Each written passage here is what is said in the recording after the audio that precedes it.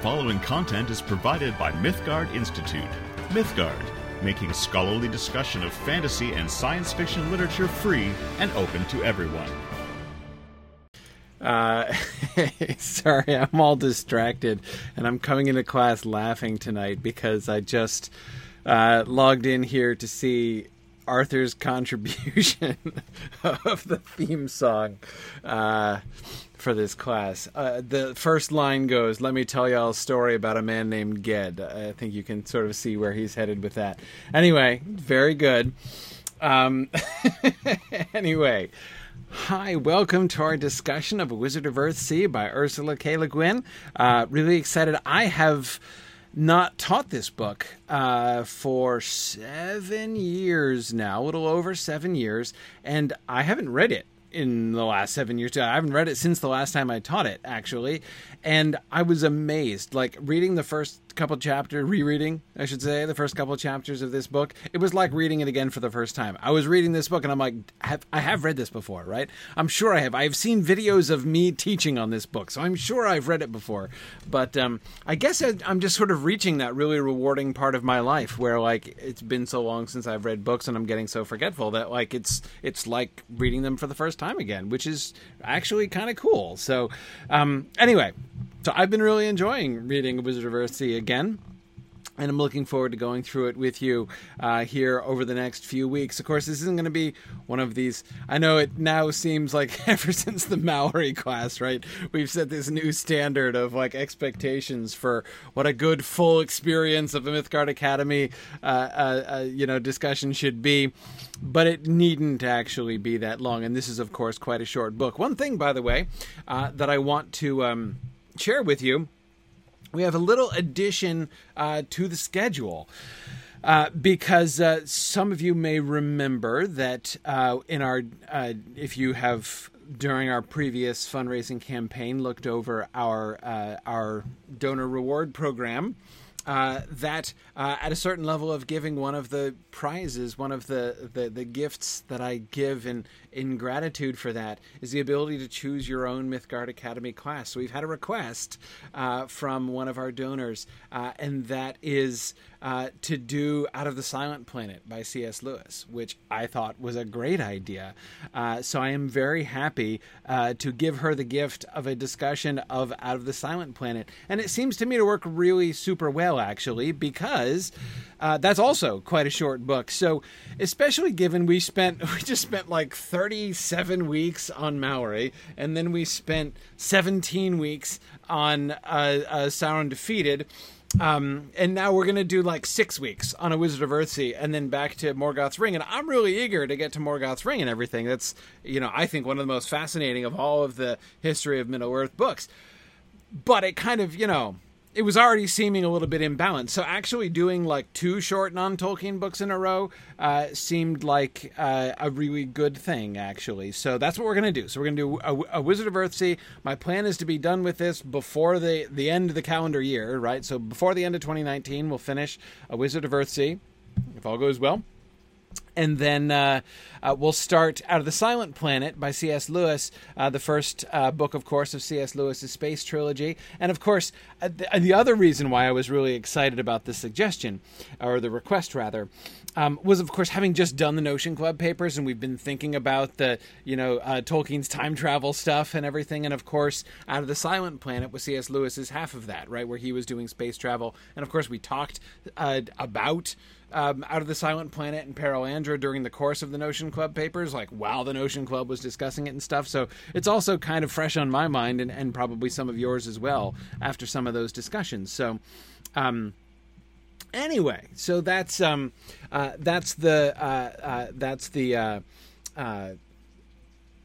thing here. Yeah. Oh, so the donor, the person to whom you owe the pleasure of our discussion of Out of the Silent Planet is Jennifer Pope, known as Tarlonio on the Twitch stream, in Twitch World.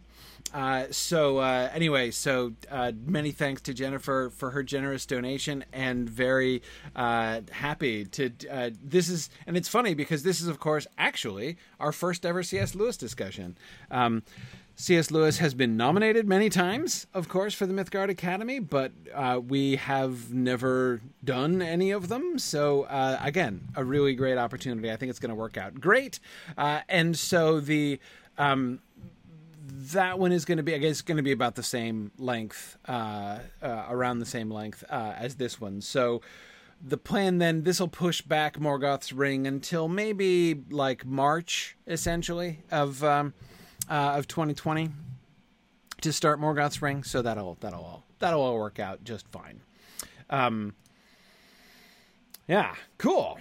Excellent. Good. Good to see lots of enthusiasm about this idea. David asks, could we lure Brenton Dickinson to join the class? You know, David, I'm not sure how strong a lure I'll have to use, actually. But it's more a question of whether I could keep him out. No, we'll see. I'll definitely invite him. That would be it would be fun. Brenton is a wonderful C.S. Lewis scholar. Brenton is literally the person I always email when I have a C.S. Lewis question. So yeah, absolutely. I'd love to hear from Brenton on that too. So, all right. Anyway, so that was one announcement. I got a bunch of announcements tonight. Announcement number 2 is so before I left at the end of Sound Undefeated, I didn't get a chance to do our drawings. If you remember, during our fundraising campaign, we were taking names. People were submitting names by email. People who had made donations to Signum University, and we were going to do a drawing, right, with several gifts as prizes, and the second and third prizes are either a choice of a ticket to a regional moot of your choice, or an anytime audit class. So, which means the ability to audit any one of the classes in our Signum catalog. So that's. Those are the second and third prizes, and the first place person gets that also, but they, in addition, get a special Mythgard Academy prize, the grand prize, which is a unilateral nomination. So this is not the, you just get to, we throw an entire class. It means you get to choose a finalist, right? So those of you who have done this before will know there are sort of 2 rounds of voting, right? First, the Council of the Wise votes to nominate the slate of finalists, right? Usually 4 finalists that we have, and then everybody votes about the 4 on the 4 finalists. So the grand prize winner is going to be able to unilaterally nominate a finalist, right? So it'll be a 5th finalist that will be added, but so that you can't single-handedly get the book that you want to discuss chosen, but you can put it into the final round unilaterally. That's the grand prize. Okay. And so let me announce, we'll email the winners as well. But the third prize winner is John Soltow. The second prize winner is Jonas Carlson. And the grand prize winner is Rachel Draper. So congratulations to the 3 of you. I did my, I rolled my dice off screen here before we started here tonight. So that would be good. That's of course, because multi-sided dice are always valuable throughout life.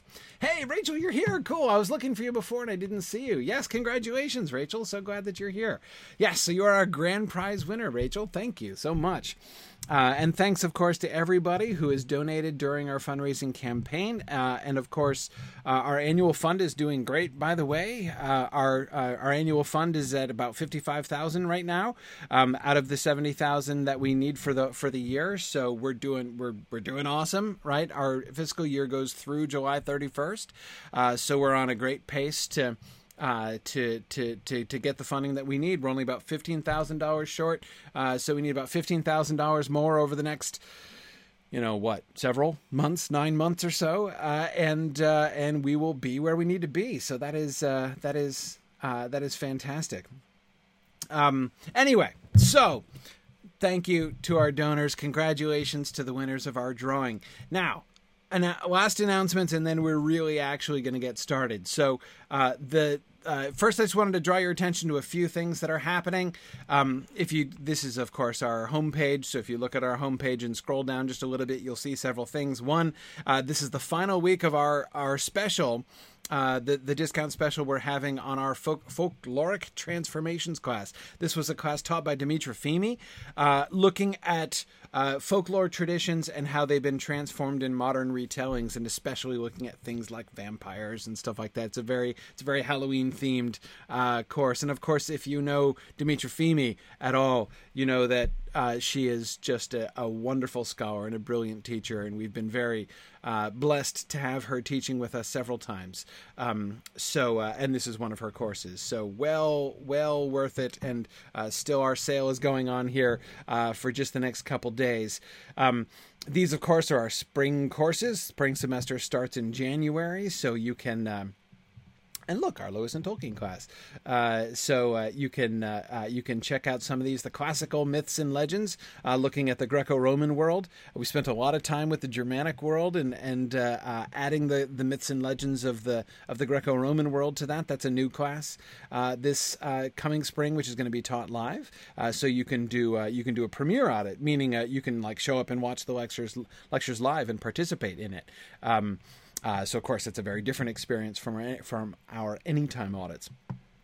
And upcoming events. So this one is special. Speaking of Brenton Dickinson and C.S. Lewis, he is doing his Mythology of Love and Sex class, which is a study of love and C.S. Lewis. It's a purely internal joke. Never mind, I won't even give the purely internal joke. But anyway, the point is, it's a really great class, and it's going on. And this is the second time that he's doing basically just sort of like an open public class session, because he's having some guest speakers including Diana Glyer, the author of The Company They Keep and Bandersnatch. She's going to be joining him, and they're going to be having a discussion on the topic of friendship in Narnia. So you can read more about this here. This is a free event.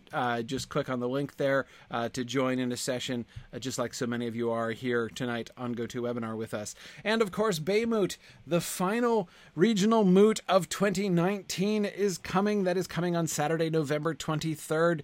The registration is open for that, so if you can make it, it's going to be in Berkeley, California. This is our from my East Coaster perspective, I tend to think of this as the Northern California moot.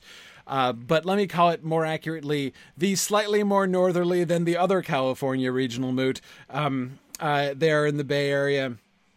We were in Oakland last year. We're going to be, as I said, in Berkeley this year. Really looking forward to getting out. Baymoot was so much fun last year, and I know there are several people here that I got to meet last year, and I'm certainly hoping to see again, and hoping to meet many others as well. So please do register for Baymoot, and there's still, if you might want to participate and present or lead a discussion or something, we have there's still a call for presentations and proposals open there as well. So. Baymoot is going to be a lot of fun. I've been spending some time over the last couple days sort of going through the calendar for 2020, and it's 2020 is looking pretty exciting, really, regional moot-wise. We're looking now at 10 regional moots in the 2020 calendar year, which is going to be pretty cool. Tex Moot and LA Moot, both in February, and then Sunshine Moot back in Florida in March. And then, of course, April is going to be Magnolia Moot, which we rescheduled from the end of October to April 17th. So that'll be then. So we've got those 4 in the spring. And then the fall starts... very interestingly, we're going to have, first of all, a brand new moot, which we've never done before, and our third ever moot outside of America. We're finally doing Maple Moot. Canada is getting its moot at last. It's going to be in Toronto, and it's going to be in the beginning of August. I think August 8th is the date that we're looking at. So the beginning of August, we're looking at Maple Moot, and then In September, we're going to be there's a good chance that there will be 3 moots outside of America in a row, actually, in the fall. Maple Moot in Canada, in Toronto, and then Dragon Moot in Wales in early September, and then we're still trying to get this one together, but we're trying to get together Nippon Moot in Japan near the end of September, and then of course October we'll probably do New England Moot again then, and we're looking at also doing of course Middle Moot back in Kansas City again, and then hopefully Bay Moot again after that. So it's a big year this coming year for, and of course plus in the middle of it, Myth Moot at the end of June, which of course is going to be just awesome. We actually should have registration for Myth Moot open before too long. We're getting pretty close to that. We should have the registration. We should be able to get the registration open earlier than last year. We've had some good things happening behind the scenes there. We had some struggles last year with our discussions with the venue, but this has been moving along. Catherine, I'm not 100% sure of the venue for Nippon Moot yet. I think Tokyo, but I'm not completely sure. That's still sort of in the works, but we're really hoping to get it together. It's going to be a lot of fun. Oh, and yes, and Verlin Flieger is definitely coming to Myth Moot this year. She is. We've decided it was just like it has been too long since we have had Verlin Flieger at Myth Moot. We just love having Verlin Flieger at Myth Moot. So we've invited her again, and she's definitely confirmed that she's coming. So that's going to be really wonderful. The theme for Myth Moot. Oh, let me see. Let me see if I can remember. It's longish. Let's see. Sharon, can you help me with the wording of the theme? I don't want to mess it up. It's defying and defining the darkness. Yes, which is, of course, a perfect transition into our discussion for tonight. Defying and defining the darkness. And perhaps, it's from a quote attributed to Anne Frank from the Diary of Anne Frank. Anyway, it's a really rich and complex theme this year. And speaking of both defining and defying the darkness, we come to A Wizard of Earthsea. So let us begin our discussion. One of the things that I find always really, really interesting whenever beginning a new work of fantasy is kind of seeing where we are, right? Looking for the way that sort of the world is unfolded, right?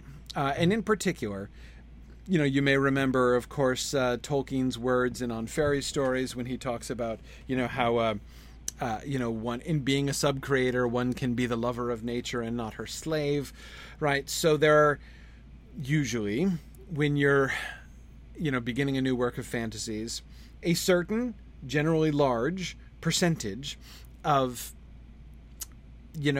natural laws in things which work the same as the world that we're familiar with, right? But of course, then there are some which are not the same. And trying to identify that, I'm always really fascinated at the way in which I'm often really fascinated at the way in which authors do this, right? When we are first being exposed to a new world, how it is they communicate this to us. And Le Guin is such a master. Even, in A Wizard of Earthsea, which is one of her earliest works, she was already masterly in how she unfolds this.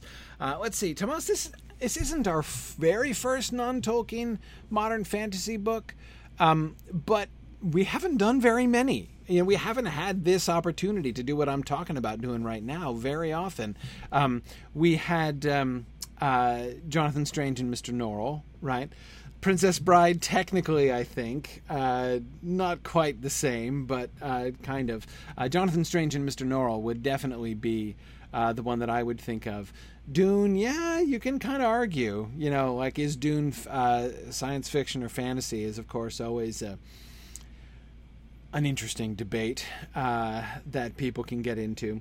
But you are certainly correct, Tomas, that we've not done this very often, right? A lot of the non-Tolkien works that we've done have been either old books like Mallory or Boethius, or they have been science fiction works, right? Which is cool. Anyway, so let us look at how she... So I'm going to... My passages are going to be sort of particularly dense in the beginning, right, in the first few pages, going through and seeing how we learn and how we are exposed to what's going on, what we learn not only about the character, but about the world. So we begin with the epigram. Only in silence the word, only in dark the light, only in dying life. Bright the hawk's flight on the empty sky. The creation of Ea. Okay, so what's the first thing that you notice about these verses? Well, I know the first thing that you notice about these verses, right? The first thing that you notice about these verses is the sound scheme, obviously, right? Clearly. So, how do these lines work? What's the pattern? What's the pattern of these verses? We have to make sure we know what we're hearing and get the rhythm, right? Get the shape of the poem here. If we're going to shape words into poetry, we'd better pay attention to that even before we pay attention to the plot, the meaning, right? Because I think that the sound of the poem is to me it really is the first thing to focus on, and I've been sort of feeling that increasingly, as I've gotten older and the more poetry I read, is that I'm not saying that the shape of the poem, the sound shape of the poem, sort of determines or predestines it, but it's such a fundamental choice, which drives the poem. Okay, good. Kate, that's a really interesting observation. Only sticks out, right? The repeated word at the beginning of the first three lines sticks out, and it certainly does very much for more than one reason, right? And she says it sticks out so much that she doesn't even, she barely even notices the rhyme, right? Light and flight. I mean, it does have alternate even line rhyming, right? Lines 2 and 4, both, rhyme, light and flight. Sure. But I agree with you, Kate. That does not seem to me the most prominent function. Only does stand out more. Do you hear the other reason why it stands out? Not just because of the repetition, but listen to the rhythm. Only in silence the word, only in dark the light, only in dying life. You hear it? The rhythm is very regular through all three of those lines, right? And the regularity that we can see in every single one, leave out the only, right? If you skip the only, you can hear it even more clearly, right? No, exactly. There's a bump in the line. The only is a bump in the line every single time. Absolutely. In silence, the word. In dark, the light. In dying, life, right? All of them are iambic, right? In silence, the word. A little extra syllable there, but it works fine. In dark, the light. In dying, life, right? But only, of course, is not like that. Only is not unstressed, stressed. Only with the stress comes in the first syllable, right? So all three of those lines start with something that sounds trochaic. Only, only, only, right? And then it transitions. Immediately after the word only, it transitions to iambs. Only in silence the word. Only in dark the light. Only in dying life. So absolutely, the only sticks out. It is Noam, as you say, it is a bump in the line. It is the irregularity, but again, it's perfectly regular, right? It's a variation within the line, but it's a perfectly regular variation whose result is to stress the only, right? Now, I know that like the word is repeated 3 times, so like we'd have noticed it anyway, even without the sound. But you see how much when you look at the sound, or you listen rather to the sound patterns, you see how those guide you to that. It guides you to see how you can see the entire shape, the entire structure of those first 3 lines is communicated to us by the sound, by the rhythm, right? That emphasis on only, only, only, and then the other half of those lines, right? Which is not, of course, an even half, but and the way that pattern repeats itself, right? Showing the clear parallel between those things, between the relationship between silence and word, dark and light, and dying and death and life, right? Dying and life. So that pattern of balance, right, is created by the sound there. But notice also it's almost a kind of irony, right? That is, the second half of those lines are all about the balancing of 2 things. In silence, the word; in dark, the light; in dying, life, right? But the first half of the line is only, only, only, right? Like pointing to singularity, right? To particularity. And that's interesting.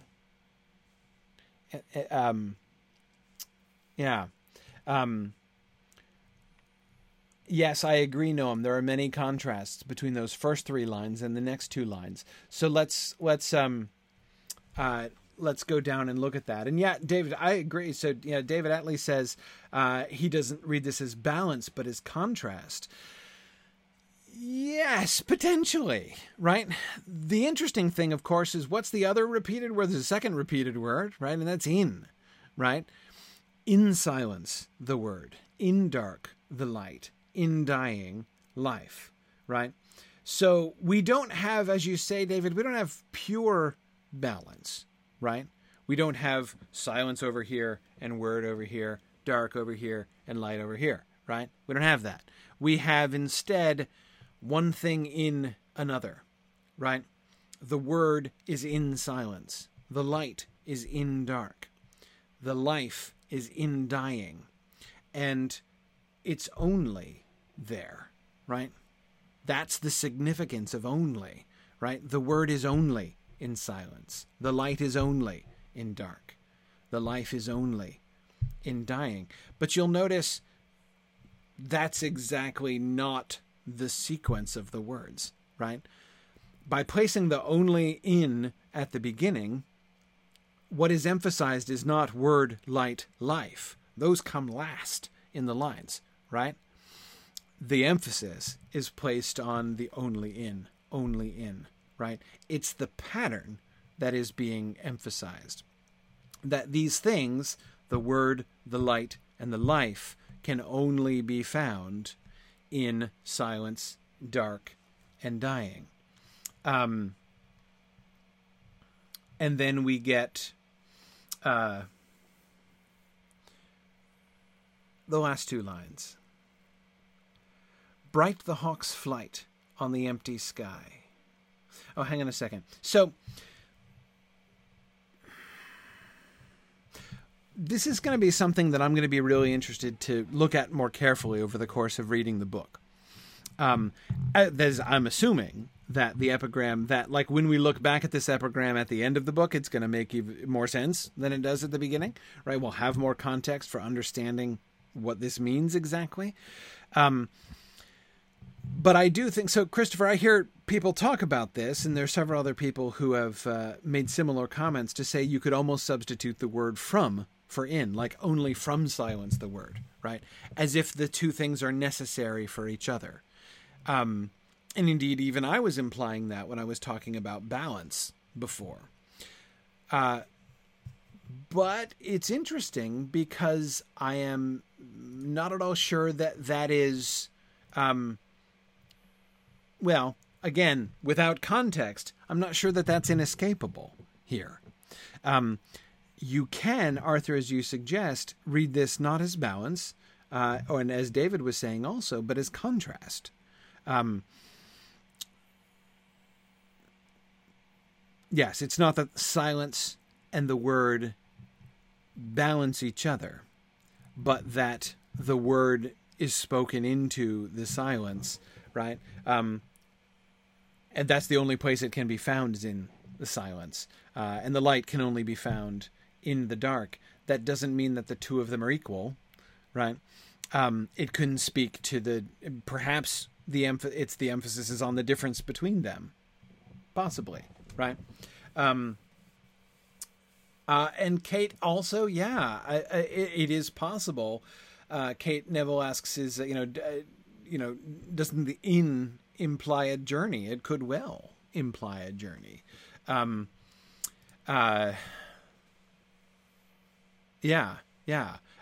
think that's very, possible. Again, certainly a possible reading of it. Let's get to those last two lines then. Bright the hawk's flight on the empty sky. Bright the hawk's flight on the empty sky. First, don't think about it. Listen to it first. Listen to the whole thing again. Only in silence the word, only in dark the light, only in dying life. Bright the hawk's flight on the empty sky. Bright the hawk's flight on the empty sky.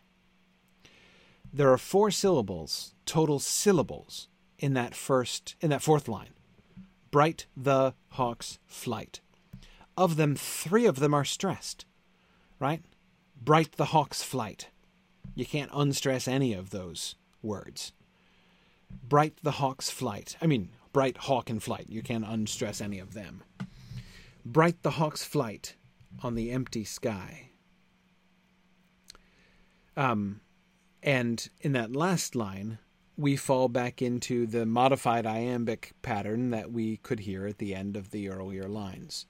On the empty sky. The empty sky has the same sound pattern as in dark the light, in dying life. The empty sky. Right? So the sound of the very last line, the 5th line, brings us back to the first 3 lines, but without the only, right? We don't get, bright the hawk's flight only in the empty sky, right? That's not what happens exactly. But again, we do still recall very clearly the rhythm there at the end. But bright the hawk's flight sounds very weird. And Kimber, I agree, the hawk changes the pattern. That line certainly changes the pattern. And Stephen, that's an excellent point, that of course bright is rather an odd adjective to apply to flight. Right? The hawk's flight is bright, is what that line says, right?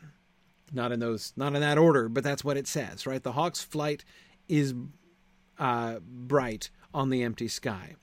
Though, come to think of it, notice something else about this poem. Notice the other thing that this poem is missing completely.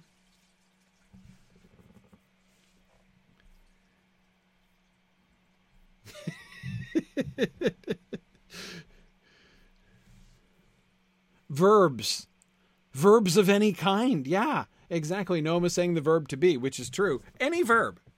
Only in silence the word. Only in dark the light. Only in dying life. Dying, of course, is a noun there. It's not a verb. It's a verbal, right? But it's not. It's a present participle. It's not a verb. Bright the hawk's flight on the empty sky. Right? Lots of prepositional phrases, right? And this, of course, is why, some people were saying at the beginning, is this really a poem or is it just like a proverb? Well, it's both. I mean, it's clearly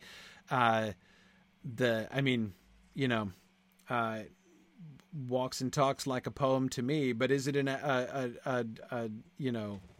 aphorism? Yeah, sure, absolutely. Maybe even an apothegm with a silent G. Even though I don't know that I would know an apothegm when I ran into it, but I don't even know if I'm pronouncing it correctly. That's one of those words that I learned from A Horse and His Boy and have never encountered anywhere else in my life. Choice maxim and apothegms, as Kellerman poetry is full of. But anyway,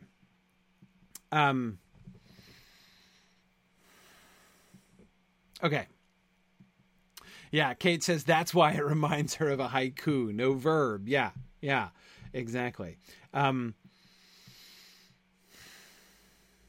Good. Now, 1, 2, 3, 4, 5, 6 of you just in the same minute posted a comment on the title, the given to the creation of Ea, down beneath that, which is indeed very worth discussing. But we're not done with those last two lines yet. Bright the hawk's flight on the empty sky. We have no verbs, but we have another preposition, right? We have replaced in with on, which is interesting. Bright the hawk's flight on the empty sky. And yes, an internal rhyme, Noam. That also seems important, especially since the internal rhyme gives us a third rhyme for the only rhyme that happens in this poem, right? Only in dark the light, bright the hawk's flight, right? So that, on the one hand, rhythmically, even syntactically, because of course we're breaking the pattern, the repeating pattern from the first three lines. That fourth line is a departure, right? It feels jarring. It's going off in a different direction. And the colon, right? The punctuation shows us the first three lines all separate, are separated from each other by commas, right? Clearly delineated, right? They're not enjambed, but they are. But they're not totally separated, right? With the colon, we get a much more forceful piece of punctuation, right? Separating those. But it's not a semicolon, it's not a period, it's a colon, right? As if to say that those last two lines are in some sense what? A restatement of what was said before? A summation of some kind of what those first three lines do. Yeah, exactly. No, a summary. Absolutely. And yeah, good. Kimber points out that those last two lines also reverse the pattern, right? First you have the negative thing and then the positive thing, silence, word, dark light, dying life. And now we have the bright flight and then the empty sky, right? So we end with the negative thing there, right? And I believe that Kimber is using, and I'm certainly using, the words positive and negative in the purely logical, not emotionally weighted sense, right? Silence is negative in the sense that it is the absence of sound, right? The sky, the empty sky, is negative in the sense that it is empty, whereas the bright flight is a positive present thing.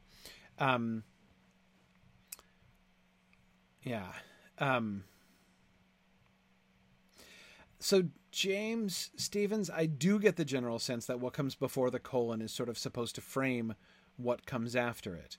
Or again, perhaps to say the same thing in a different way, what comes after the colon would seem to be perhaps something like an illustration or a manifestation or an exemplar of the principles that were being outlined before the colon. Yeah, and no, absolutely, I agree that uh, so, Noam, I just had two simultaneous realizations. One, I was like, man, Noam's all on top of this poem, right? He is all over this. And then my second thought was, dude, Noam, isn't it like 5 a.m. for you or something like that? You're up super early. Holy cow. I mean, if I were out of bed at that hour, I don't think I would be anything like as coherent as you obviously are. So, okay, it's 6 a.m. and you stayed late rather than getting up early. Okay, I too would be more coherent if I were still up at 6 a.m. than if I had woken up at 6 a.m. No question. Anyway, very glad that you get. Noam is in Israel, so I knew that time zone wise, something was unusual in Noam being with us here tonight. So that's great. Yes, yeah. Okay. Good. Let's see. Yeah. So anyway, but as Noam was saying, the strength of the final statement being the only time that we get those last two lines are jammed, right? There's no punctuation after line 4. Bright the hawk's flight on the empty sky is almost like one longer line at the end. It's not one longer line, but it's almost like it, right? The way that those two things flow together. So it's a much stronger statement. Again, as if we have like, I don't know what, theory and practice, right? Principle and application is that seems to be kind of the way that the poem kind of bends around that colon, right? Okay, so why is the hawk's flight bright? In what sense is it bright? So, I mean, there are like two questions to ask, right? Like, in what sense is it bright? And how does that what does that brightness have to do with the empty sky? I'm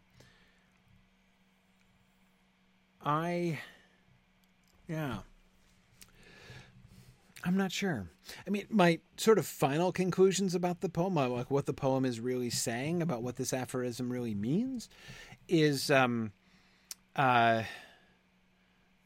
think we kind of have to wait until we get a little bit more context. I don't think we can we don't have nearly enough data to draw firm conclusions about the wider ramifications and implications of this poem. But having thought through the shape of it and what it's doing and how it's doing it, we will certainly be in a much better position to apply the knowledge that we gain through the rest of the book to this. Let me come back and talk a little bit about hang on a second. Some of you are making observations about the hawk, so let me get to that.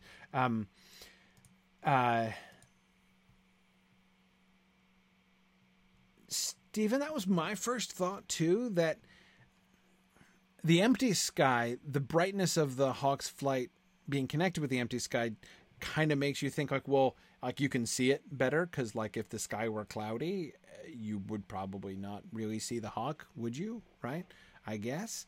But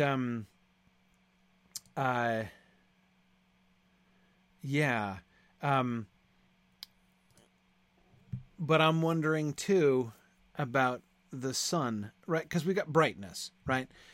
Brightness in the empty sky.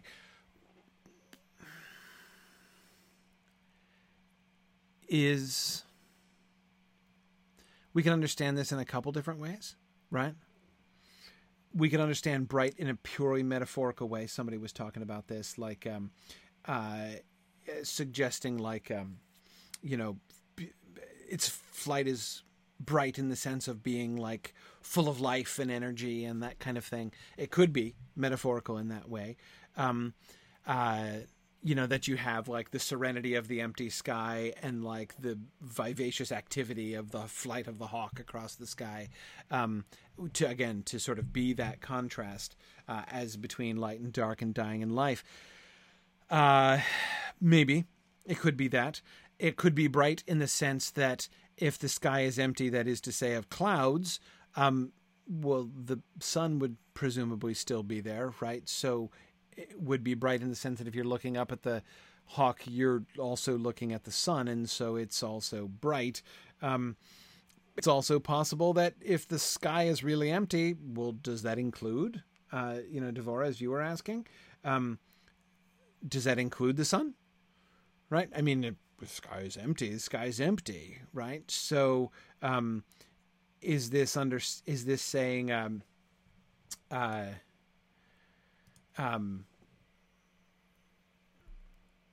is this instead referring to, is the hawk a metaphor for the sun in some sense? Right? Does it include the hawk? James, that's a perfectly good question, right? Bright the hawk's flight on the sky entirely empty of everything except hawks, obviously, or at least one hawk, right? That doesn't flow quite so well, but yeah. Yeah. And Noam, I do agree. We have the abstract in the first 3 lines and the concrete in the last 2 lines, which is one of the reasons why I'm less convinced by like going totally metaphorical with the hawk and the sky. That seems like just a concrete visual image, right? Yeah.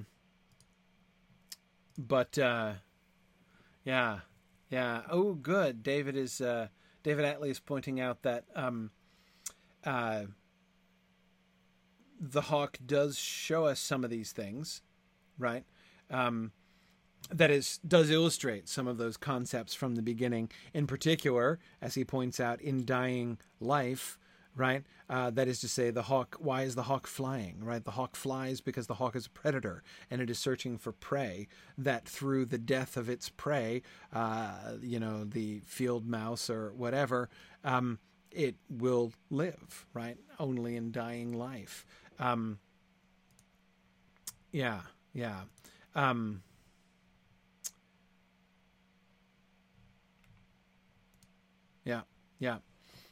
Karita, I don't know what color the hawk is. Bright. It's hard for me to imagine like a really dark hawk, right? Like a dark brown hawk, because it's called bright. But its flight is bright. It's not the hawk that's bright, I think, probably. I'm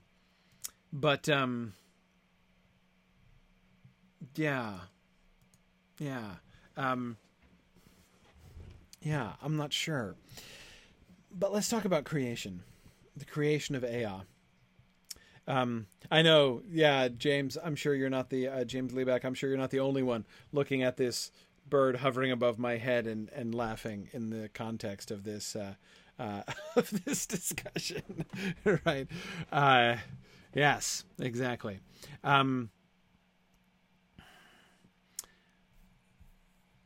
So, the creation of Ea.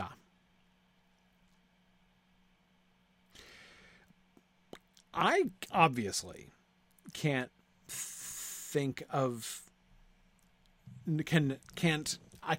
think of Tolkien when I read the phrase "the creation of Ea." I don't know the story there. That is, whether Le Guin was deliberately alluding to Ea. No, she couldn't have done, because Ea doesn't ever appear in The Lord of the Rings, so she wouldn't know. So it would have to be a coincidence. Yeah, exactly, Kate. That's just what I was... This, of course, the Silmarillion isn't published until 1977, and this was published 9 years earlier. And I don't think there is any reference to Ea prior to the publication of the Silmarillion, which means pure coincidence. If you can believe that, pure coincidence. That she would call the world, I guess, if that's what Ea is exactly. We don't know for sure. But all of these things are being connected by the little title that we're given here, to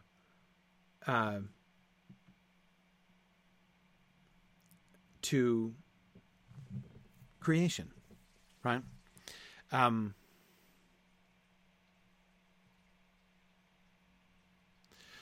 Yeah. It says maybe Ea is the hawk. Can't rule it out. David is Noam and David Urbach were both thinking about potential common sources that Le Guin and Tolkien might have had.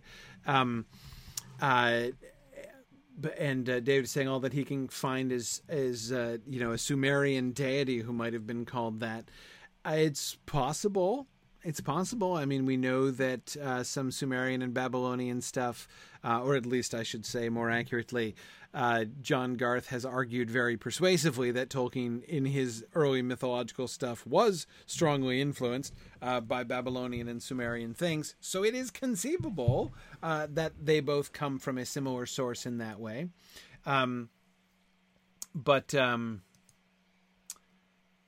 Anyway, yeah. And Noam, what a wonderful point. Creation implies action, right? Now, it is a noun, right? The word creation, of course, is a noun. But I certainly agree that the fact that this is sort of describing the act of creation or discussing the act of creation or contextualizing the act of creation or whatever exactly it's doing with the act of creation is, I mean, what the act of creation is like, that's the verb, right? I mean, there's nowhere do verbs get more verby than when you're talking about creation, right? When you are creating, create is like the most active verb ever, right? So it is really interesting, right, that in describing creation we get no verbs, or maybe there's a sense, Noam, in which, the great verb, right, the great action of creation is sort of what is being described without verbs, right? Because how can you describe the act of creation with other verbs?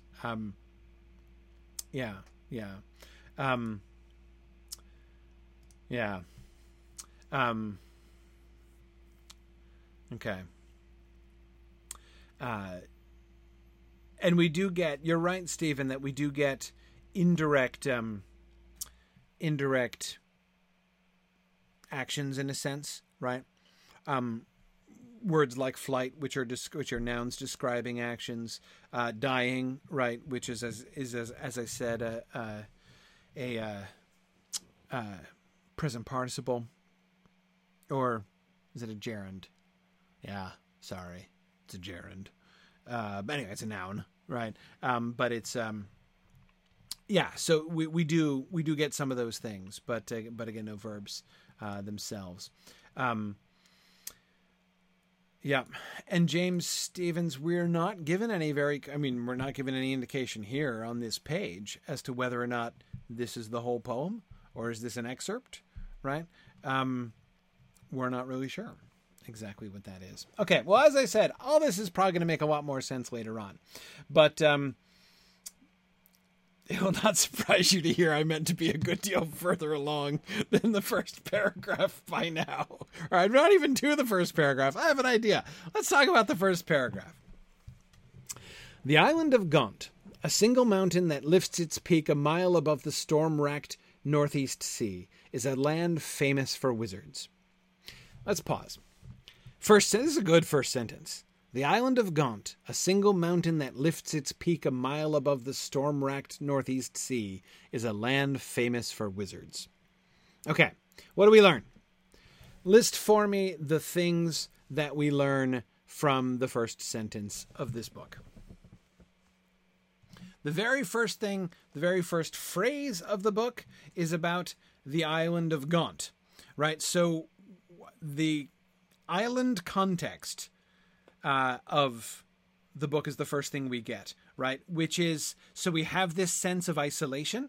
Not only that we're talking about an island, but that the island is being characterized as a single mountain that lifts its peak a mile up, right? So we have this visual image of a not only like an island, but it's not an island in the sense that, like, Ireland is an island. It's an island in the sense of like one of the smaller Hawaiian islands, right? Just like a mountaintop that sticks up above the water, right? Yeah.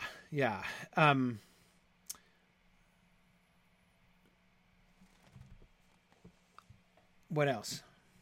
It's famous for wizards. It's famous for wizards, right? Oh, good. Zach points out that its being in the Northeast Sea suggests isolation in that it isn't the center of the world. Yeah. But it does also suggest, Zachary, at the same time, that it is in relation to other things, right? If this is the Northeast Sea, then this is only one, at the very most, like one quadrant of the entire ocean, right? So there are probably other islands, right? I mean, it'd be kind of weird if it were like the only island, if it were truly isolated, right? And there's no other islands around, and you still decide to name that sea the Northeast Sea for some reason. Like, it's got to be, if it's the Northeast Sea, it's got to be northeast of something else, right? So we get this sense of separation and of isolation, but of that there are other things, right? Other islands that were being that are being related to, and it's a land famous for wizards. We know there are wizards in this world, and of course, as one of you was pointing out, of course, we could arguably have guessed that from the title as well. Yeah, Stephen, as you were saying, but this definitely tells us something that the title did not, right? I mean, sure, the title might have primed us to come to this work expecting wizardry of some kind or other, right? But the plurality of wizards, right?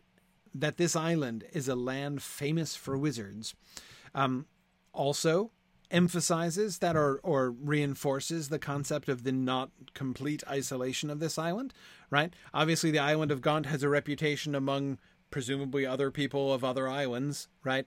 But its reputation is specifically grounded upon the wizards that it produces, and we don't know, Carita, whether it's famous in a good way or not, right?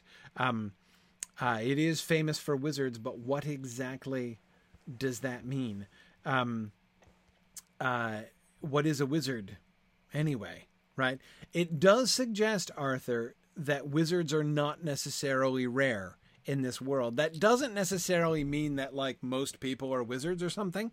But yes, I mean, A Wizard of Earthsea, the title, I mean, of the book, already implies that there's multiple wizards just by the use of the indefinite. I mean, it's not the Wizard of Earthsea, as if there's only one, right? It is like a wizard of, among the wizards of Earthsea is this one of whom this book is going to talk, right?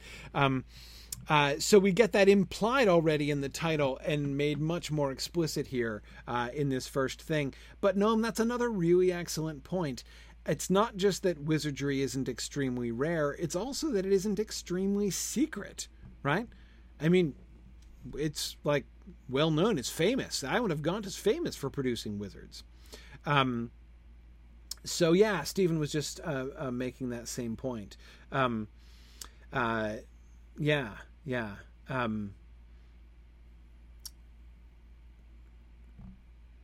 A question that it raises is why? That is, why does the island of Gaunt, in particular, produce more than the average number of wizards? And Boomful on Twitch is absolutely right. Technically, at the end of this first sentence, we don't really know even if the fame is justified, right? It's famous for wizards. That doesn't prove that lots and lots of wizards, or good ones, are actually produced there. Probably, but I agree. Yeah. Okay.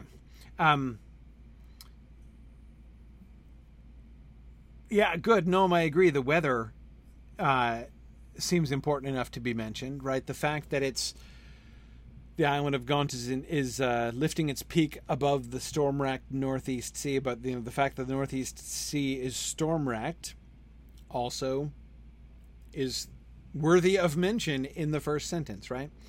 I know. By this time, you're like, holy cow, we're never going to finish. Like, how long did he say it was going to take to do this book as we're doing, like, one sentence at a time?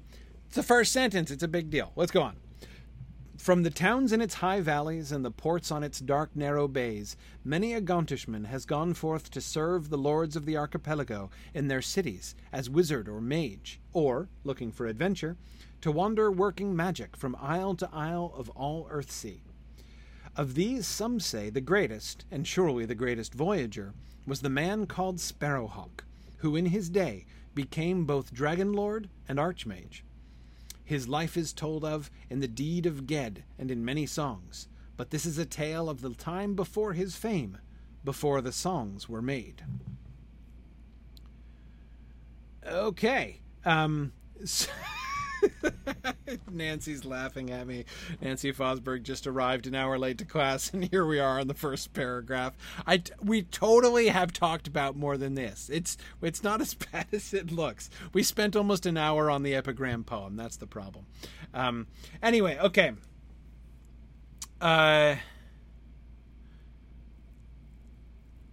So what do we learn?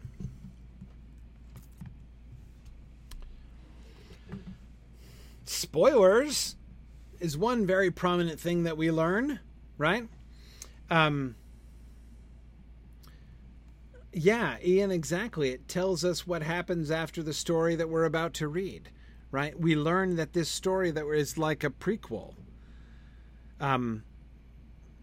We are told almost the end, right? We're something like the end of the career of our protagonist.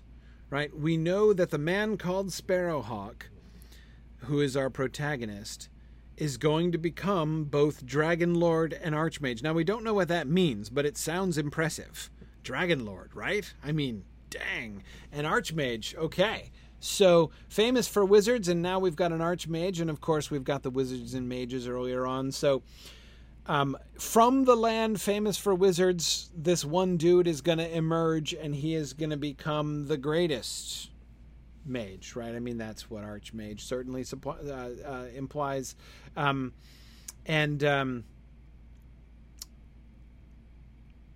love the phrase, the Deed of Ged, right? His life is told in the Deed of Ged and in many songs.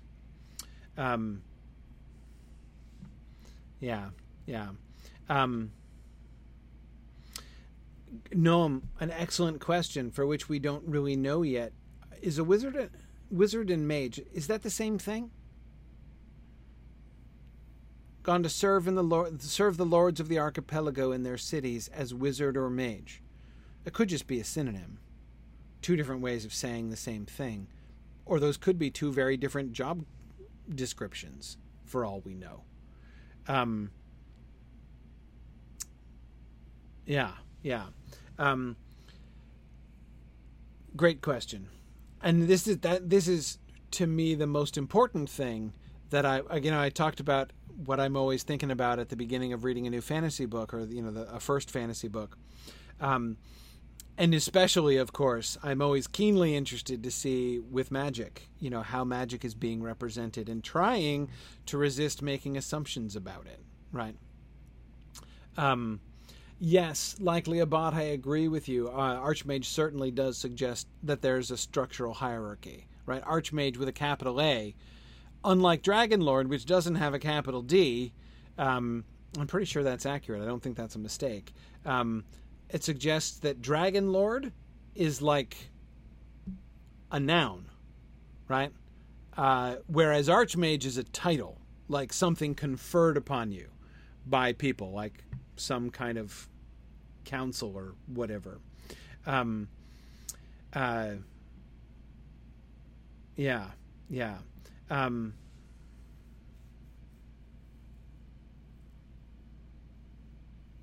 Yeah, Nancy, I agree. The whole context of that last sentence suggests that this is historical. In other words, that this is being told long after the days of Sparrowhawk, right? That he's dead when the story is being told. This is a tale of the time before his fame, before the songs were made. This is the story before the stories. This is the story before the songs. You've heard the songs, of which I think the Deed of Ged is one, right? The Deed of Ged is a song, right? His life is told of in the Deed of Ged and in many songs, right? So I take the Deed of Ged to be a song title, right? A song of lore, maybe, or certainly a narrative song, I would imagine, but I don't really know. And so this is a tale from before that time. James Liebeck, I agree. The description of wizards that we've heard so far makes it almost sound like a trade. Yes, it does sound almost like a trade. Like you would take up wizardry. Okay, good. James was checking Little D Dragonlord is correct. Okay, so Dragonlord is not then necessarily a title, right? Like conferred upon you, like Archmage seems to be, right? He became Dragonlord. I don't know what that means, but it's not like somebody didn't just name him Dragonlord, right? It's something that he did, right? It could be a book title. It could be a book title, James Liebeck. That is, Deed of Ged could be a book title. I'm thinking just the "and in many songs." I mean, that could be a contrast, like in like Deed of Ged, the bestseller, and also many songs, But I tend to think that it's an example of like the most famous. Like I don't know if you've heard all of the songs about Sparrowhawk, that Dragonlord and Archmage, but you've certainly heard the Deed of Ged, right? And there are also like lots of others which you should totally hear if you haven't. Yeah, good. Let's see. No, I'm not sure. Noam is asking about what's the difference between island and isle. The word island is used in the first sentence, and then isle later on. I don't know.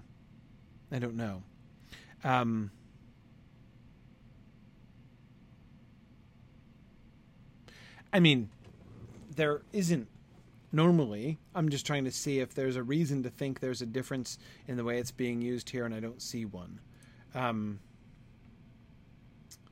Yeah. And good, Nancy, that's another really good point. Gaunt seems to be a place that wizards go forth from, not some place they hang out, right? It's better to be from Gaunt than to remain in it, apparently.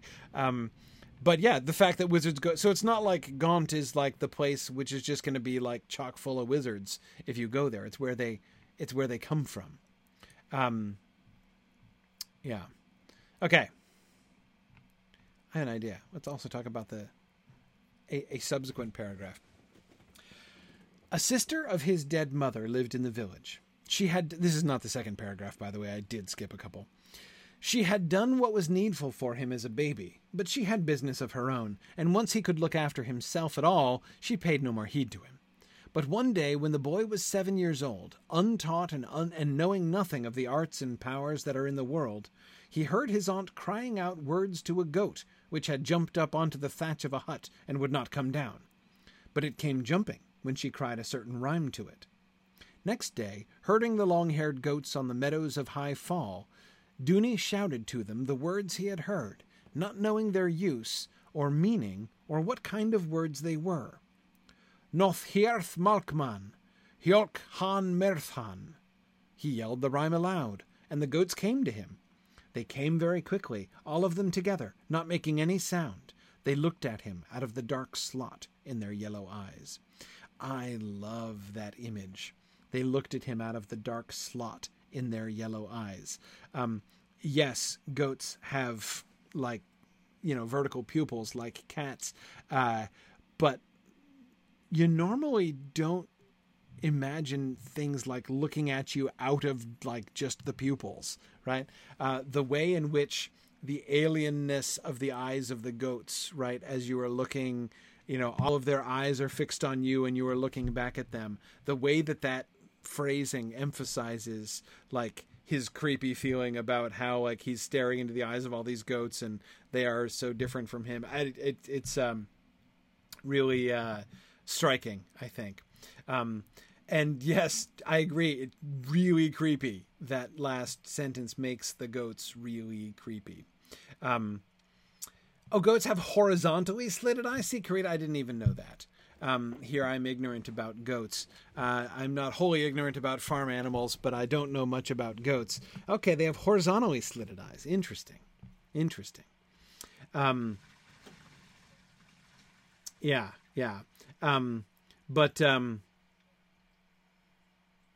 agree. You don't even have to know anything about goats to find that last sentence really creepy. Okay, so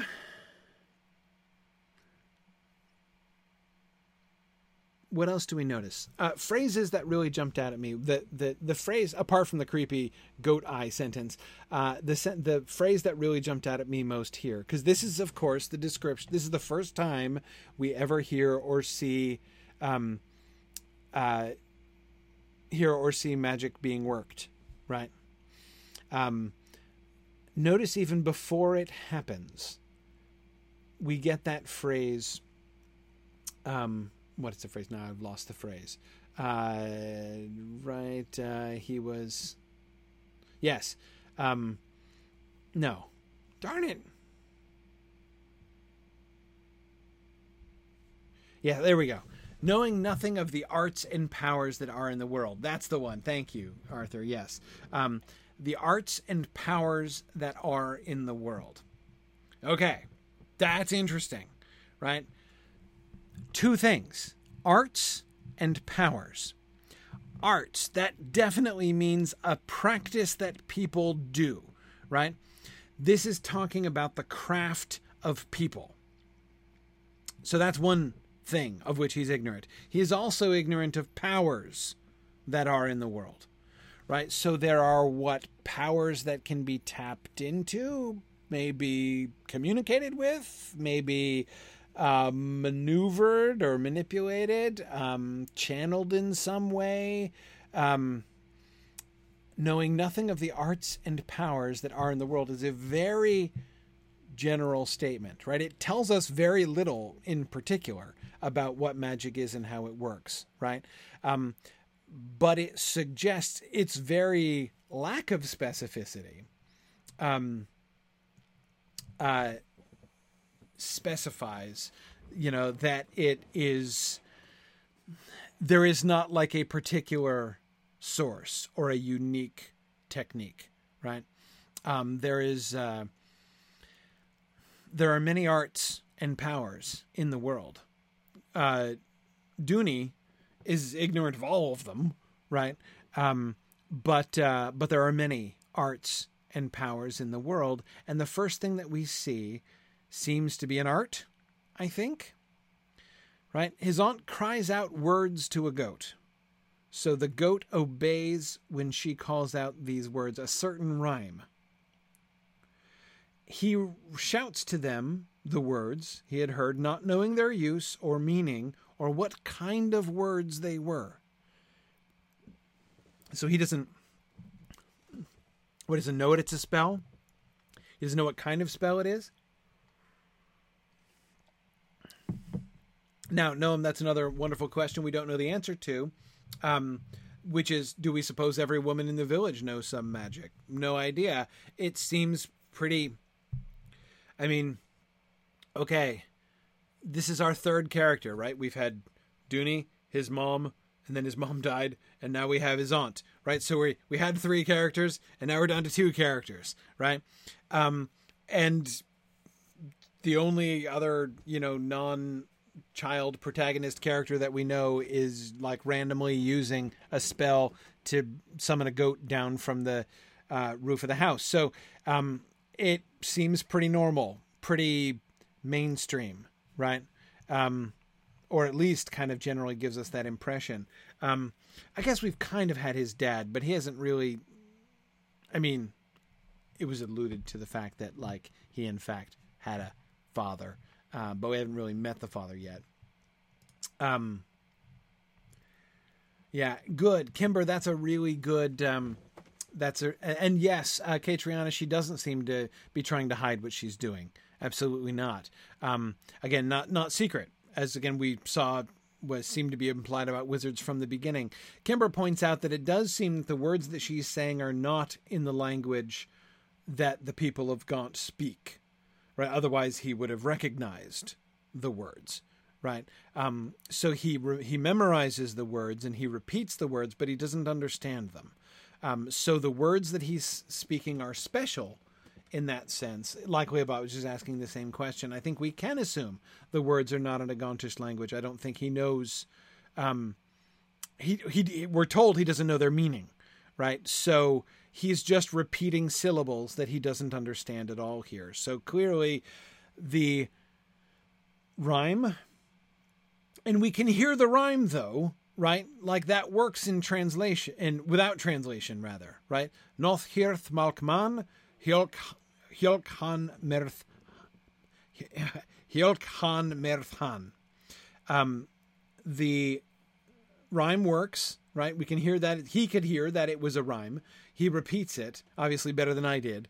And it works. The goats came to him. They came very quickly, all of them together, not making a sound. Okay, so we are to understand that this is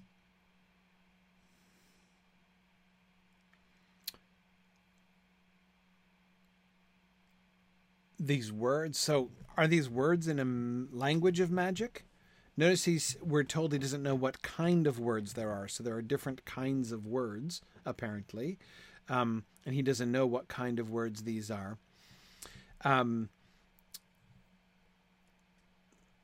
Now, let's see. Oh, sorry, who was asking about arts and powers again?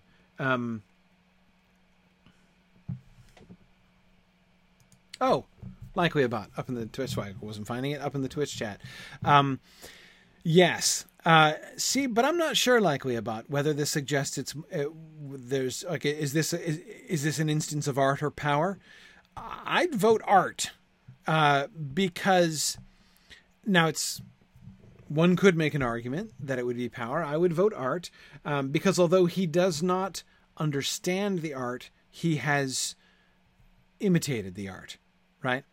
The art would seem to be in saying these particular words in this particular way, right? Uttering this rhyme in this particular, these particular words in this particular combination, which he has done unknowingly, not knowing what it means, not knowing what it does. Well, having a general sense of it, summoning goats.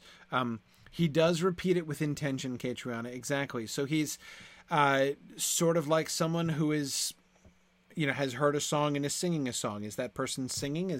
Are they performing vocal art? Yeah, they are. It's not his own art, right? He's not making up the song. But is it power? Again, there's power in it, obviously. That's not the point. But if I'm understanding about the arts and powers being in the world, the contrast there to me seems to be about the relationship to humans. Right. Well, no, maybe that's not quite right either. Well, we'll just have to see. Because one of the questions is, if any idiot repeated these words, will goats come? Right? I don't mean in the primary world. I feel comparatively safe from goats, especially since I messed it up, which means probably something worse would happen. But anyway, if any Gauntish person just uttered these lines, would the same thing happen? Or is there, likely about, as I think you're suggesting, power in him that makes it happen? Right?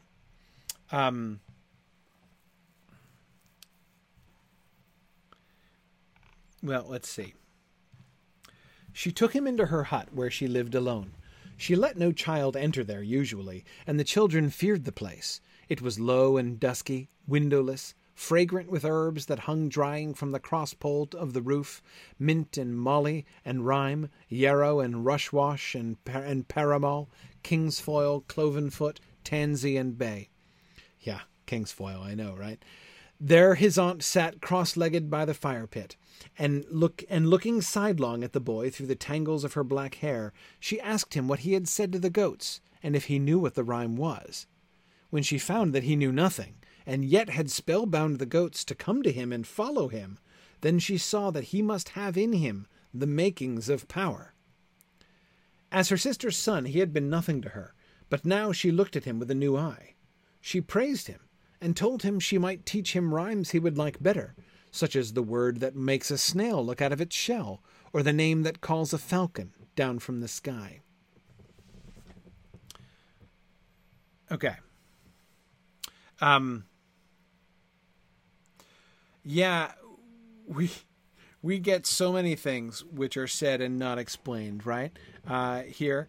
Karita says, why are the kids scared of her place, right? There's no explanation there. And of course, as Arthur points out, her looking through the tangles of her black hair makes her sound kind of witchy, right? I mean, the image that of her sitting there on the floor with her tangled black hair hanging down and in this place that kids are scared to come because they may or may not get eaten or something, who knows? Right. I mean, it's starting to sound a little bit fairy tale witch-like, right? Yeah.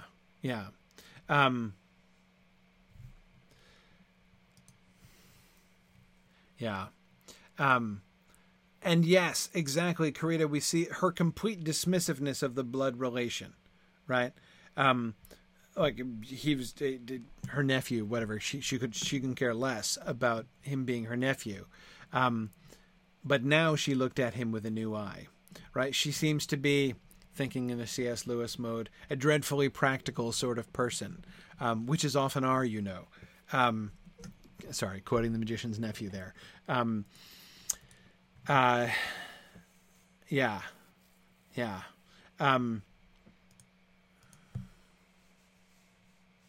No, Stephen, there's no indication of mistreatment, neglect, right? But not of mistreatment. It seems slightly conspicuous neglect in the sense that she seems to have been as like his mom's sister, left in kind of a caretaker position of him. I mean, she was the one who tended him when he was a baby. And then as soon as he was more or less independent, by which it sounds like she means ambulatory, right, and weaned, she basically just started ignoring him. So the neglect, therefore, sounds kind of significant, right? But I don't know how sketchy she's supposed to, apart from the fact that she looks rather like a witch, and seems to scare the local children. And Lynn, that is a wonderful question.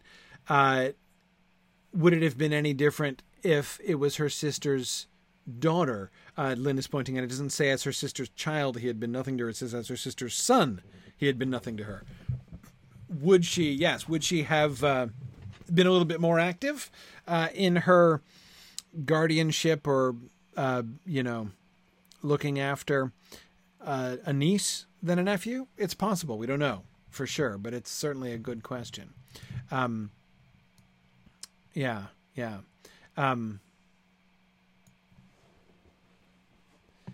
Yes.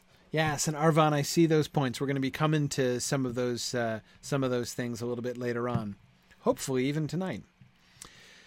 And she offers him. Now, notice the way that power was used. We learn an important thing at the end of that paragraph, and not just about her. And that is when she found that he knew nothing and yet had spellbound the goats. So he, not even having any idea what he does, it worked for him, right? Therefore, she sees he must have in him the makings of power.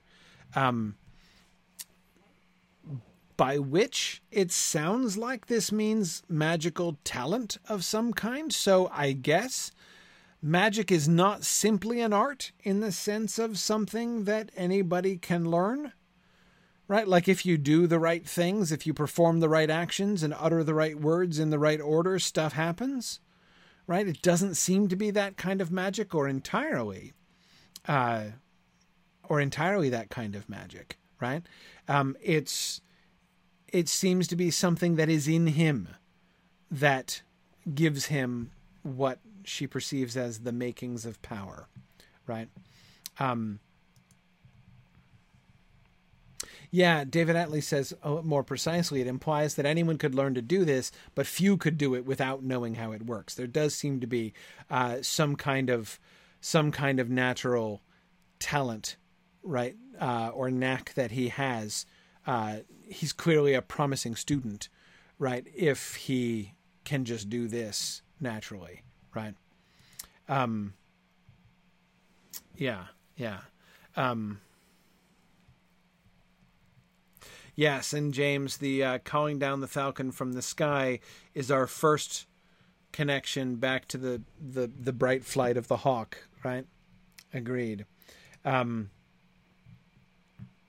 Yeah, Zachary, it does seem possible that what is happening here is that it's something like, Zachary's saying, could it be like sports, right? Like everybody can learn to play football, but few have the talent to play it professionally. And there are some people who just take to it right away and can immediately do things that it takes other people, a long, long time to try to train themselves to learn. It's possible. I don't think we can rule out that, right? That it's not that what he's doing is only possible to those who have this talent, but rather he's just, without ever even knowing what he's doing, he's just such a natural at it that it suggests he can become really good. Yeah. Okay. "Aye, teach me that name," he said, being clear over the fright the goats had given him, and puffed up with her praise of his cleverness. The witch said to him, "You will not ever tell that word to the other children if I teach it to you." Notice she's not asking, "Will you ever tell that?" She is telling him, this is a fact. "You will not ever tell that word to the other children if I teach it to you." "I promise." She smiled at his ready ignorance. "Well and good, but I will bind your promise. Your tongue will be stilled until I choose to unbind it, and even then, though you can speak, you will not be able to speak the word I teach you where another person can hear it. We must keep the secrets of our craft." "Good," said the boy, for he had no wish to tell the secret to his playmates, liking to know and do what they knew not and could not. Okay, so lots of questionable motives here. We see her desire for secrecy, and the fact that her desire for secrecy is going to manifest itself right away in a binding of him, right? She is going to bind him, she's going to assert some kind of power over him in some way. Now notice, we now have two works of magic being referred to, right? And both of them seem to be, well, I guess if you count the snail and the falcon, it's technically four, but they seem to be of a similar kind, just oriented towards different species, the goat one and the snail one and the falcon one, right? But anyway, all of the magical spells that we have heard about or seen seem to be about causing other things to obey your will, right? Yeah, as Devora says, and now we don't just suspect that she is a witch, right? Yes, which seems to be confirmed. Right, James is saying the same thing. Absolutely. Yeah. And so there's kind of three things that I want to look at the same time here, right? One is what we learn about magic, and so far 100% of the magic that we've learned has been about commanding, ordering, binding, getting other things to do or not do things according to your will, right? That's so far what magic means as far as we can see. Second is what we learn about her, and it seems to be pretty sketchy. Your tongue will be stilled until I choose to unbind it. And third, of course, what we learn about him, and that is his pride, right? How readily he is puffed up with her praise of his cleverness. How quickly he gets over the fright the goats had given him, right? The fright that he had when the goats came around him and he couldn't get rid of them, and they're just like he bound them to him, right? And now they won't leave, and everywhere he goes, they're like right immediately pressed around him. The very first time he does a magic spell, he is terrified by it, right? He comes to see if he has eyes to see this and the humility to learn this lesson, that, gosh, though this magical spell, though this rhyme enables me to effect my will upon other things, there are sometimes unintended consequences, and sometimes that can, follow you around in an unpleasant way that might not be good, right? He gets over it super fast, which is probably not a good thing in the end, right? Especially since it's his vanity, right? His being puffed up with her praise, that seems to do the trick, right? Of helping him to put that aside. To me, the most ominous sentence about her, right, is she smiled at his ready ignorance, right? She seems to be just like, there's a sucker born every minute seems to be her attitude. She is clearly taking clearly taking advantage of him, right? That seems to be fairly explicit. Kate, I think we don't have absolute proof on that point, but I think we have very good reason to suspect at this point, as Devora was suggesting and James, that his aunt weighs at least approximately the same as a duck. And then, of course, we get finally his wish to tell his lack of wish to tell the secret to his playmates, right? His liking to know and do what they knew not and could not. His desire for distinction, his desire for a kind of supremacy. We don't know what he's going to use magic to do. Like, we don't know if he's going to be, trying to dominate his playmates, if he's going to try to attain power over them. In any sense. But he certainly,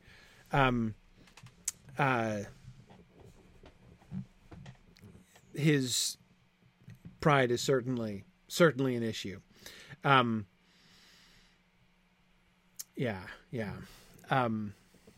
Now, likely about, you're certainly right that it's easy to be too hard on Sparrowhawk here. As Likelyabot was reminding us in the Twitch chat there, he's been, and Arvin Eleron was talking about this too, he's been isolated, right? For all we know, he's some kind of outcast, born without a mother, obviously neglected by his aunt. We don't know exactly much about his relationship with his dad, but it doesn't seem to be very active. He does have playmates, which I guess is good. He lives in a small village, but to what extent is he, so to say, liking to know and do what they knew not and could not might not just be arrogance, right? But someone who has never had a positive distinction being hungry for it in a very natural way, right? So I agree we should be careful not to condemn him too quickly. But at the same time, good, Karita, and you're right, people laugh at him with what happens with the goats, right? Yeah. So again, I don't think that we should be too hard, but nevertheless, it is easy to see at least potentially some of the paths that this desire might point him down, right? That liking to know and do what others knew not and could not.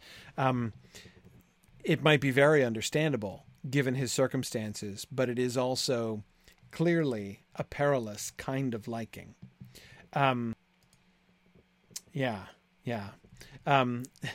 Arthur is noticing that he sounds a little Smeagol-like at this point, which is a little bit true. Okay. So she does her binding on him. "Speak," she said, to test the spell. The boy could not speak, but he laughed. Then his aunt was a little afraid of his strength, for this was as strong a spell as she knew how to weave. She had tried not only to gain control of his speech and silence, but to bind him at the same time to her service in the craft of sorcery. Yet even as the spell bound him, he had laughed. She said nothing. She threw clear water on the fire till the smoke cleared away, and gave the boy water to drink, and when the air was clear and he could speak again, she taught him the true name of the falcon, to which the falcon must come. This was Dooney's first step on the way he was to follow all his life, the way of Majory, the way that led him at last to hunt a shadow over land and sea to the lightless coasts of Death's kingdom. But in those first steps along the way, it seemed a broad, bright road. So, hey, now we don't only have the Falcon, which is kind of like the Hawk. It's not the same, I know. But we also have a broad, bright road, right? Okay, so we're recalling the epigram all over the place. Nancy, I don't know what sort of service she had in mind either. It does sound like a kind of slavery. I mean, that binding seems to be pretty. That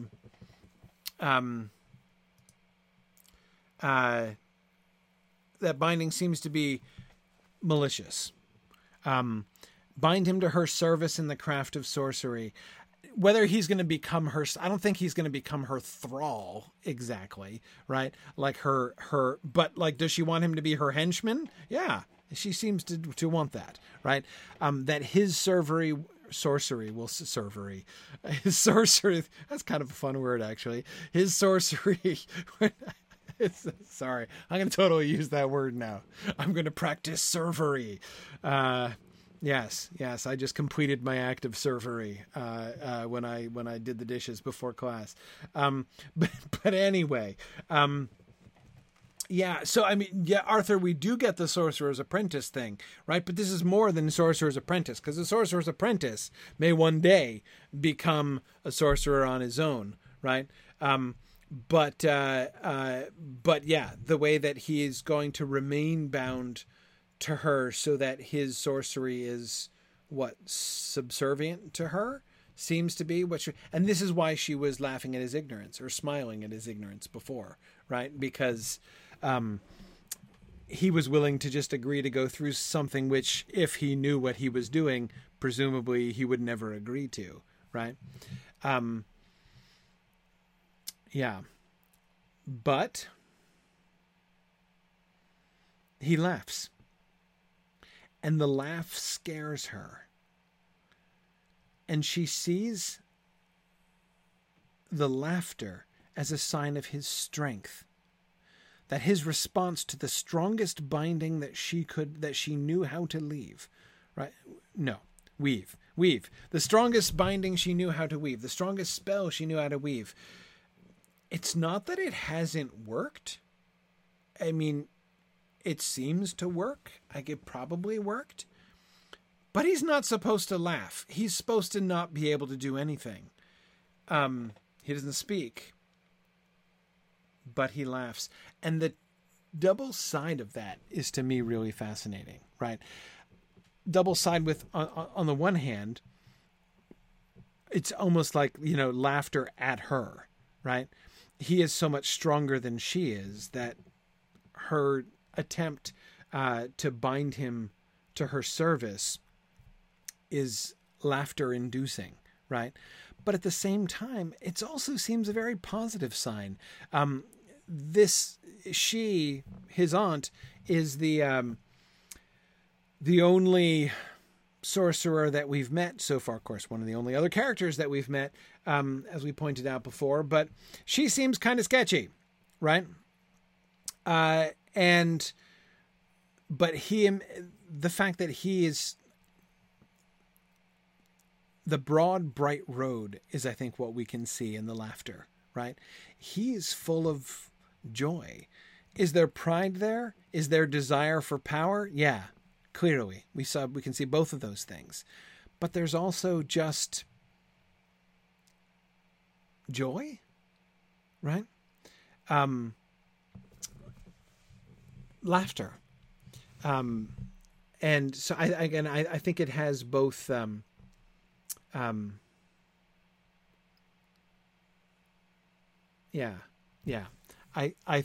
think it has both, elements. Yeah. And magery versus wizardry. Yeah, Arthur, I still don't understand enough to know the difference. But magery is a really interesting, the way of magery is a really interesting word, right? Yeah. Yeah.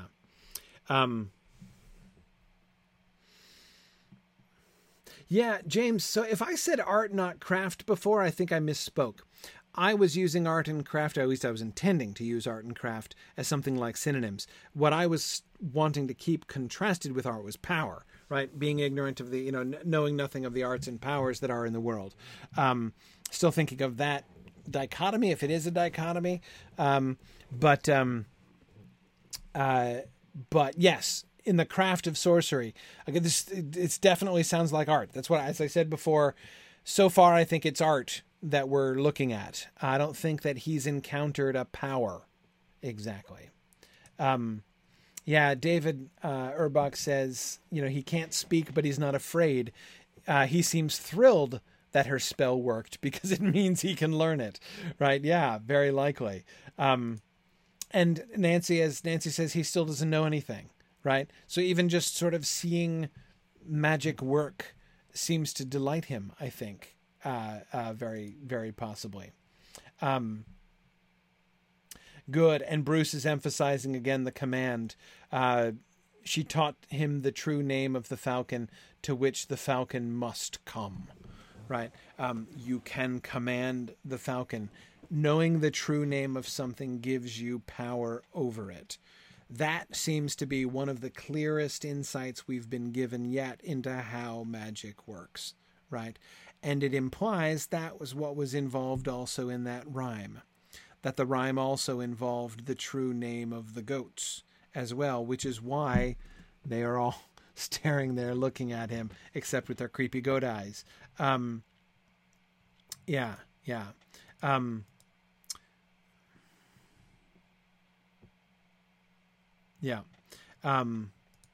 Yeah, Kate says, I thought he was delighted to be encountering magic so directly. I think very likely. I do think that he, there may be, does he have some sense yet of the, if not rivalry, desire for exploitation by her, right? Of the fact that she is against him in some sense here. I think it's possible that he does. Yeah. Now, Stephen, what an excellent point. Animals apparently have a single shared true name, but humans have individual true names. Yes.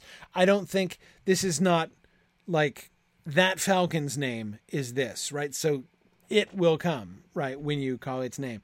That's not, it seems to be like falcons in general do have the same name. All the goats came when he called, right? I mean, not all the goats everywhere. All the goats in earshot came, right?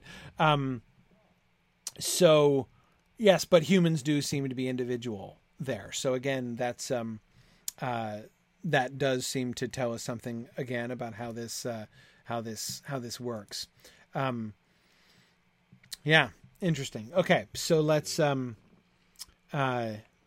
keep going. Yeah, Arthur, I'm thinking about that passage too, but we'll come back to that. A later passage. When he found that the wild falcons stooped down to him from the wind when he summoned them by name, lighting with a thunder of wings on his wrist like the hunting birds of a prince, then he hungered to know more such names, and came to his aunt begging to learn the name of the sparrowhawk, and the osprey, and the eagle. To earn the words of power he did all the witch asked of him, and learned of her all she taught, though not all of it was pleasant to do or know. There is a saying on Gaunt, weak as woman's magic, and there is another saying, wicked as woman's magic. Now the Witch of 10 Alders was no black sorceress, nor did she ever meddle with the high arts or traffic with old powers. But being an ignorant woman among ignorant folk, she often used her crafts to foolish and dubious ends. She knew nothing of the balance and the pattern which the true wizard knows and serves, and which keep him from using his spells unless real need demands. She had a spell for every circumstance, and was forever weaving charms. Much of her lore was mere rubbish and humbug, nor did she know the true spells from the false. She knew many curses, and was better at causing sickness, perhaps, than at curing it. Like any village witch, she could brew up a love potion, but there were other uglier brews that she made to serve men's jealousy and hate. Such practices, however, she kept from her young prentice, and as far as she was able, she taught him honest craft. Whoa, we learn so much in this paragraph. Holy cow. Okay. Curita says, I love a little sexism with my magic. Yeah. Yeah. And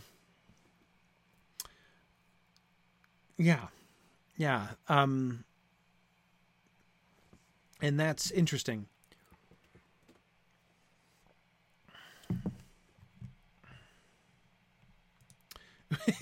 Arthur says we learned that Gaunt needs feminism. Yeah, probably. Okay, so let's look at more of the things that we know. More than things that we learn, other than that yes, there's a certain need for a feminist revolution on Gaunt, apparently. True wizardry is about balance and pattern. Bruce, I would point out first, I think that sentence, she knew nothing of the balance and the pattern which the true wizard knows and serves. That, I think, is the first information we've gotten that the first anything that we've gotten that suggests the difference between wizardry and anything else, right? Wizard and mage sounded like two different things, or possibly two different callings or jobs before, right? But it certainly this is the first time that we're getting a clear indicator, right, of what the word wizard means. And this, of course, teaches us something else. We were noticing, of course, from our first sentence that the island of Gaunt is famous for its wizards. And then the first person that we meet is, this aunt who is, doing these charms and knows how to summon goats and stuff. And so it would be very natural for us to say, oh, so she's one of these wizards for which Gaunt is famous? Answer, no, she is not one of these wizards for which Gaunt is famous. She is only a witch, and she is ignorant. She knows nothing of the balance and the pattern which the true wizard knows and serves. So, wizards have a more profound knowledge of bigger things. I don't know what the balance, capital B, and the pattern, capital P, mean exactly. I don't know what those things are. I also know nothing of them. But the true wizard is defined by not only his knowledge of them, but his service of them. He is serving the balance and the pattern. The true wizard is, right? And which keep him from using his spells unless real need demands, right? So the discretion, like the choices, also define a wizard. A true wizard doesn't just do magic all the time, right? She, by contrast, is forever weaving charms, right? She uses magic for every little thing. True wizards don't do that, we're told. We don't know why. Well, no, we do know why. We know why because they know and serve the balance and the pattern, presumably, right? Whatever those things are exactly. There's some kind of higher order that they're in touch with, and by being in touch with it and serving it, they see, if this doesn't seem too hasty a conclusion, they seem to be using their power, their magic, to further the ends of, or in the service to, this larger, bigger picture thing, right? Good. James Liebeck is pointing out how her being better at causing disease than curing it seems to contrast with balance, right? She is clearly not balanced. Yeah, that seems to me perfectly fair. Yeah, and good, Devora. I was, of course, noticing that as we went through, too. The arts and powers again, right? The Witch of 10 Alders, that's their village, right, was no black sorceress, nor did she ever meddle with the high arts or traffic with old powers. high arts, not capitalized. Old powers are capitalized. So old powers, which sounds kind of Lovecraftian, but I'm trying not to think of Lovecraft. Old powers are out there in the world, right? So you can, there are powers which are old in some sense. Beings, that makes it sound like they are independent beings with which one can traffic, right? One can get in touch with old powers, which do sound like people or gods, Bruce. Absolutely.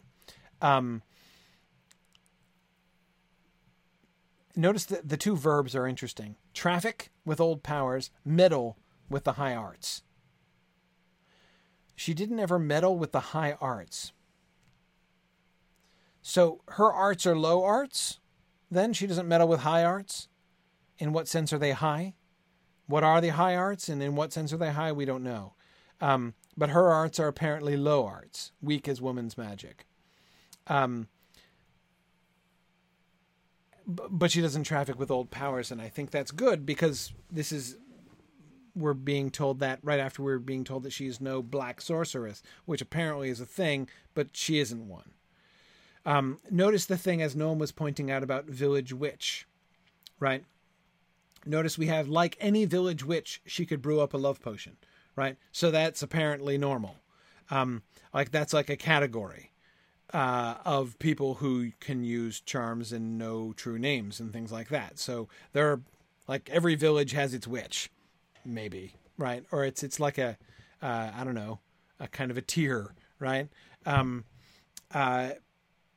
She seems to be the only witch in their village. The Witch of 10 Alders, she is called, right? Who happens to be his aunt. Is this a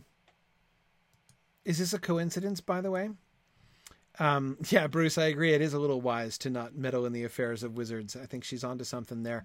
But David, I do agree. The word meddle seems to suggest that the high arts might be dangerous, and the use of the word traffic seems to suggest that. I mean, you don't use traffic as a verb with anything friendly, right? I mean, that's just, if you're trafficking in something, you are probably engaged in a sketchy arrangement, right? That's certainly, and probably something destructive and possibly self-destructive. So yeah, that's not good. But she doesn't do that. So she's not a black sorceress, so that's okay. What was I saying? Village witches. Oh yeah. Is power genetic? That is, are they of this? I mean, they're of the same blood. We know this, right? She is his mother's sister. Is this why? I mean, is magical power inborn in people? Do we know that? I don't think we know that, right? Yeah. And David Urbach, I agree, which does seem to be a kind of occupation. She does charge for her services. Yeah, absolutely. And maybe that is why there tends to be one witch per village, right? There's some ruthless competition there.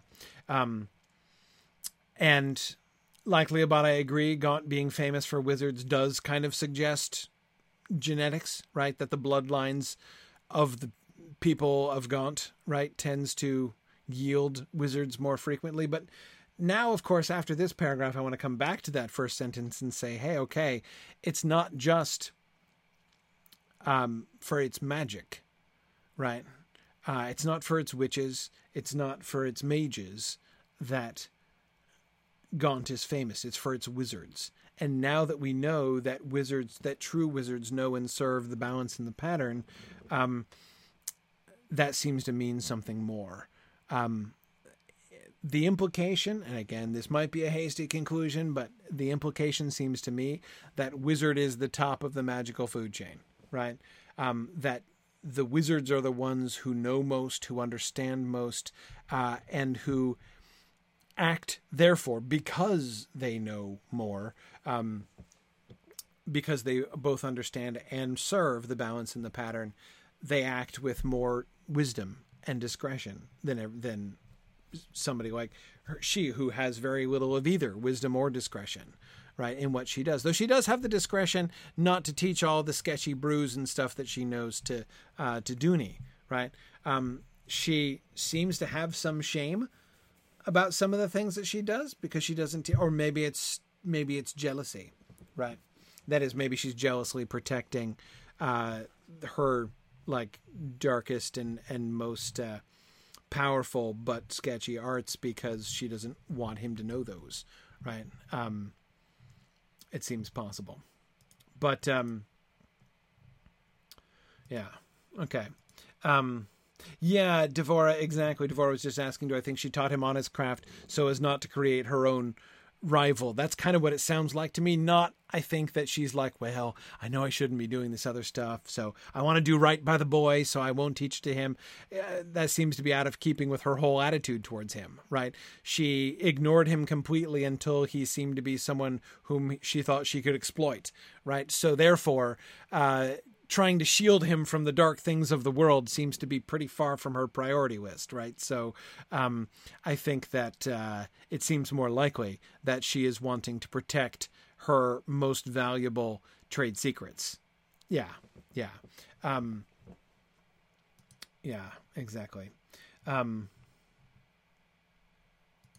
She might also fear his power, Kate. Absolutely.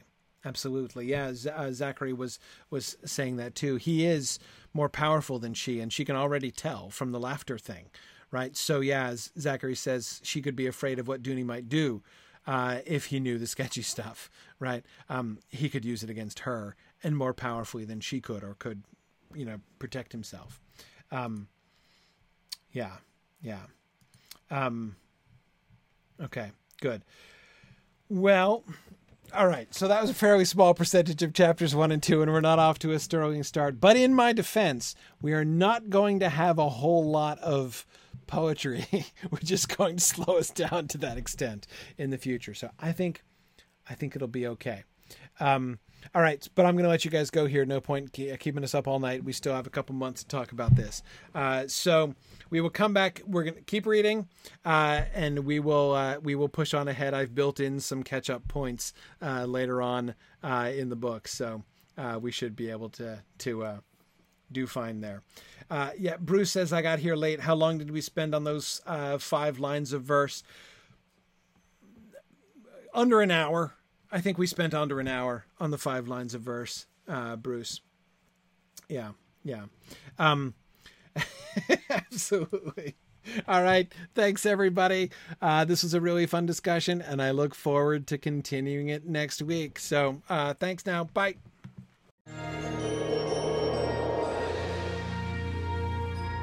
The Mythgard Academy has been offering in-depth discussions of awesome books and films since 2013, completely free to attend and free to download. If you've enjoyed our discussions and would like to help them continue, please consider donating at signumuniversity.org/fund.